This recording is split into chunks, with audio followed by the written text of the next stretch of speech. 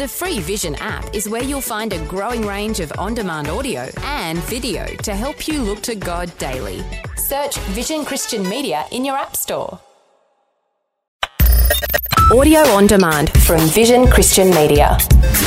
Remember the words of the Lord Jesus when he said, "It is more blessed to give than it is to receive." The Bible says, in humility, value others above yourselves.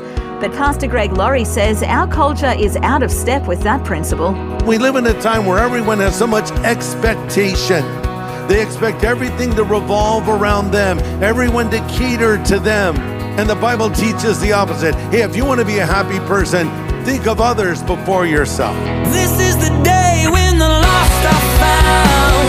This is the day for a new beginning. Amazing grace, how sweet the sound. Again you hear all the angels are singing. This is the day when life begins. Wouldn't it be a remarkable world if everyone tried to outgive one another? If we saw someone in need, we automatically took care of it. We were always looking for ways to help. But we don't live in a culture of givers. In fact, it seems like we live in a culture of takers. Today on A New Beginning, Pastor Greg Laurie helps us see how a spirit of generosity is part of the prescription for living a more meaningful life. We're considering the Apostle Paul's counsel about living in a way that honours God. This is the day when life begins. We're looking at Paul's words to the elders or leaders of Ephesus. This is the last time he would ever speak to them. So he's giving to them his final message and sum up what really matters in life. And he also compares the Christian to 5 different categories of people or pursuits and what we need to be thinking about as followers of Jesus. So let's pick it up, Acts 20, verse 17. When we landed at Miletus, he sent a message to the elders of the church of Ephesus, asking them to come and meet him.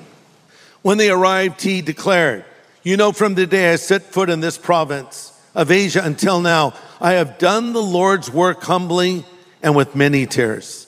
I have endured the trials that came to me from the plots of the Jews. I never shrank back from telling you what you needed to hear, either publicly or in your homes. I have had one message for Jews and Greeks alike, the necessity of repenting from sin and turning to God and having faith in our Lord Jesus Christ. Now I am bound by the Spirit to go to Jerusalem. I don't know what awaits me except that the Holy Spirit tells me in city after city that jail and suffering lay ahead. None of these things move me, nor do I count my life dear to myself, so that I may finish my race with joy and the ministry which I received from the Lord Jesus to testify to the gospel of the grace of God." Wow. 5 categories Paul identifies that we are in, things that we're doing. First of all, Paul compares himself to a runner in a race. So I want to finish this race, he says, with joy. Not just finish the race, finish this with joy. So I've been running this race for over 50 years now. And I'm going to tell you a little secret. It is a joyful thing to serve God. I love it. Don't lose your joy. Number 2, Paul compares himself to a steward. A steward. In verse 24, he says, "This ministry I've received from the Lord." So a steward owns little or nothing. They just serve their master. And it's very important to be reminded of the fact that everything you have has been given to you from God, right? Everything. The ability to breathe, that's a gift from God. Because someone's struggling right now trying to get that next breath. Maybe they're in a hospital. The beat of your heart, that too is a gift from God. Your family is a gift from God. All of your resources, the roof you live under, the clothes you wear, those are all a gift from God.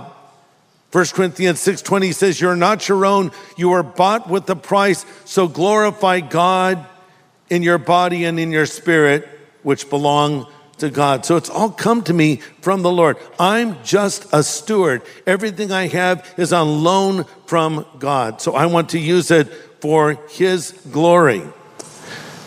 Number 3, Paul compares himself to a witness.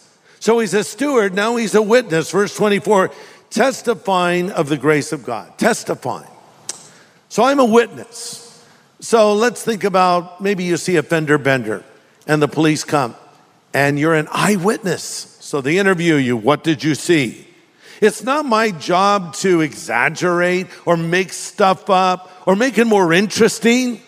And my job is actually just to tell the officer what I saw. And then if I'm called to give testimony in a court of law, it's very important that I tell the truth, because a person's future could be affected by what I say. So in the same way as a witness, an eyewitness, I'm testifying of what I have seen and what I know. It's interesting because it's implied in the original language to solemnly give witness. This is a serious thing. I am to declare God's truth to people even if it's not comfortable. And sometimes there are things we don't necessarily want to say, but we need to say because they're in the Bible, right? So we have to tell people the truth because we want them to get close to God and not be separated from him by some kind of sin. So we give testimony. John said, that which we have seen and heard, we declare to you that you may have fellowship with God. So we've seen and heard these things. But then Paul compares himself to a herald. A herald. Verse 25, I've gone among you preaching the kingdom of God, and you'll see my face no more. So a witness talks about what has happened to him. In contrast, the herald tells others what the king has told him to tell. So I'm an eyewitness, but I'm also to herald it, to broadcast it, to proclaim it to others. Not just be a good example, you want to do that, but to tell others how they too can become a follower of Jesus. When I was a little kid, I had a paper route. I had a pretty cool bike too. It was a Schwinn Stingray with a banana seat. Do you know what a banana seat is? Anyway, but my unique feature on my bicycle was I had a stick shift. They don't make those anymore for obvious reasons. Very dangerous. Who puts a stick shift on a bicycle? Well, Schwinn used to. And I had my bags there, and I had all of my newspapers in my bag. And I got pretty adept at throwing those papers, kind of the sideways thing over the hedge, or just an underhand throw, or whatever it was. Or an overhand throw really hard at that one customer who never tipped me. And there were many of those people. Here's 2 pennies, go away. So my job as a paper boy was, this sounds so dated now, doesn't it? I feel like I came from the 1700s. But anyway, my job as a paper boy was not to write the news. It wasn't to make the news. It was to deliver the news. Our job as heralds of Christ is to proclaim this message to others and deliver the good news. Now, Paul says in verse 27, I've not shunned to declare to you the whole counsel of God. The job of a pastor is to teach the word of God. It's to feed the flock of God for the equipping of the saints for the work of the ministry. So my job is to teach the Bible, and that's why we do that here, and we've done that for so many years. Finally, point number 5, Paul compares himself to a watchman. Verse 26, I testify to you this day, I'm innocent of the blood of all men. What does it mean to be innocent of the blood of all men? Well, over in the book of Ezekiel, chapter 3, the Lord speaks to the prophet, and he says, I've appointed you as a watchman for Israel, same word, watchman. And when you receive a message from me, pass it on to the people immediately. If I warn the wicked, saying you're under the penalty of death, but if you fail to deliver this warning, they will die in their sins, and I will hold you responsible, demanding your blood for theirs. So when Paul says, I am innocent of the blood of all men, it simply means I've delivered the message as I've been told to. I've done the job God has given me to do. Now Paul gives us the motivation for doing all these things in verse 35 of Acts 20. Remember the words of the Lord Jesus when he said, it is more blessed to give than it is to receive. Oh, that's so true. You know, when you learn to be a generous person with everything that God gives you, God will bless you for it. This word blessed could also be translated happy. So another way to translate this is you'll be a happier person if you give instead of always wanting to receive. And we live in a time where everyone has so much expectation. They expect everything to revolve around them, everyone to cater to them. And the Bible teaches the opposite. Hey, if you want to be a happy person, do the opposite. Think of others before yourself. Glad you're joining us today for A New Beginning with Pastor Greg Laurie. For the last month, we've been counting down the top 10 most requested messages of the last year, and this is number 1. It's Pastor Greg's message in the book of Acts called How to Live a Meaningful Life. Let's continue. So let's recap and close. We're runners in a race. As verse 24 told us, Paul wanted to finish his race with joy in the ministry he received. We run to win. Number 2, we're stewards or servants. Our sole responsibility is to please and serve our master. Thirdly, we're witnesses, as in a court of law. We are to solemnly give witness, realizing the profound implications of our testimony. Fourthly, we're heralds. The herald, in contrast to a witness, tells the message the king has told him to declare. And finally, we're watchmen. We are to declare the truth of God to others. If you do these things, you will live a meaningful life. And the title of this message was How to Live a Meaningful Life. This was Paul's last message to these people. What if you were going to be giving your last message? What would you talk about? What would you focus on? I remember I asked Chuck Smith this question once. Chuck, if you were going to give one last message, what text would you speak on? He said John 3:16. John 3:16, we all know that one, right? For God so loved the world, he gave his only begotten son. Whosoever believes in him should not perish, but have everlasting life. So one day you're going to give your final message. And I don't mean a sermon, but you'll say your final words. You'll declare to your family and loved ones that which mattered to you. One day you're going to have your final meal. One day you're going to have your final moment on planet Earth. What would your final message be? Billy Graham wrote a book called Nearing Home toward the end of his life. He was 94 when he wrote it.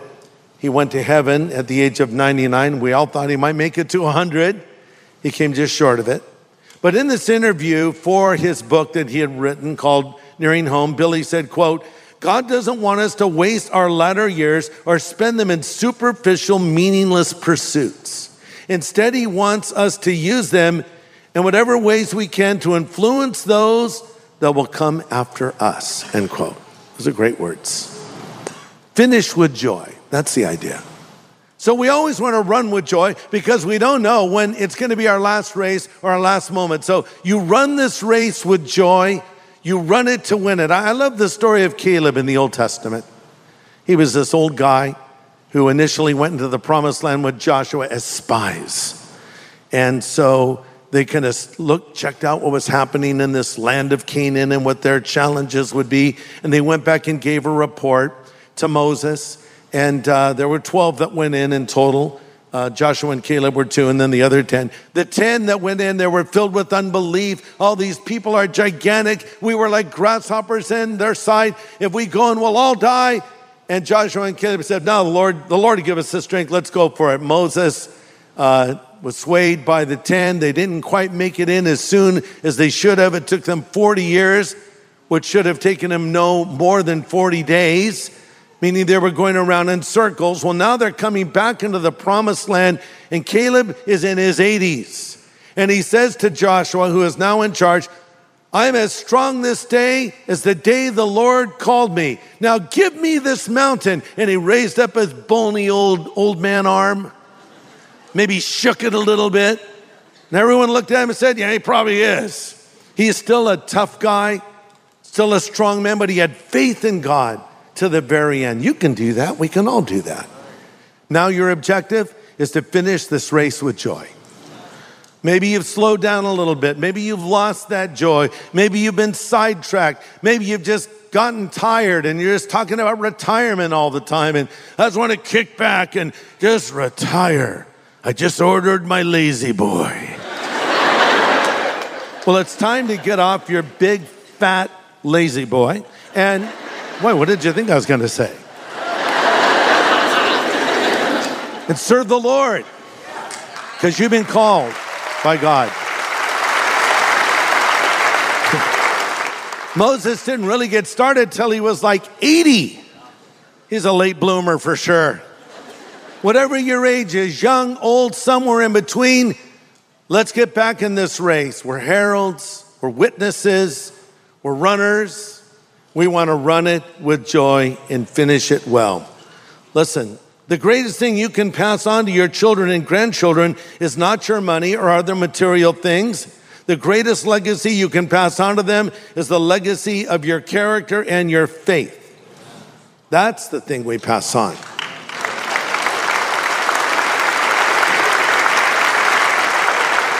Because one day our most precious things will fit in a hospital drawer. And the only wealth that will endure is that which has been invested in others for the sake of Jesus Christ and his gospel. So if you were going to give your last message, what would it be? You need to be prepared. You never know when that moment will come. Just be prepared. And I don't say this to freak you out or depress you, because Paul said, hey, to live is Christ and to die is gain. Okay? So I'm living for Christ in each and every day. If this is my last day, okay, great. I'll be in heaven. But until that day, I want to make every day count. Because heaven is a prepared place for prepared people. And the Bible says, prepare to meet your God. Are you prepared? In closing, let me ask you this question. Do you know with certainty that you will go to heaven when you die? If you don't know that, you can know it right now. Let me come back to that verse that Pastor Chuck said he would base his last sermon on, John 3:16. For God so loved the world, he gave his only begotten Son, that whosoever believes in him should not perish, but have everlasting life. That's the good news in a nutshell. God loved you.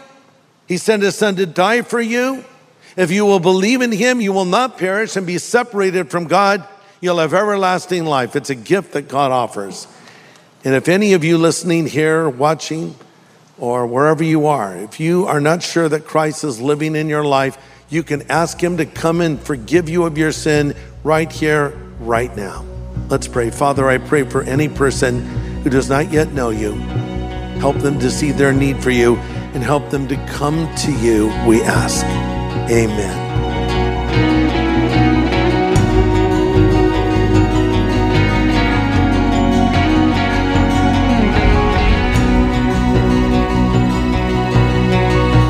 Pastor Greg Laurie with an important prayer about coming to the Lord to find forgiveness of sins. And if you'd like to do that, Pastor Greg would love to help you right now. Yeah, you know, the Bible tells us that Jesus Christ stands at the door of our life and he knocks. And if any man will hear his voice and open the door, he will come in. Maybe as you've heard me speak today, well, you've heard another voice speaking to you. It's the voice of God. And you realize you need Christ in your life. You need your sin forgiven. You want the assurance that you will go to heaven when you die. Well, here's what you need to do. You need to pray. And I would like to lead you in a prayer right now where you will be saying to Jesus, Lord, come into my life. I choose to follow you. So let's pray.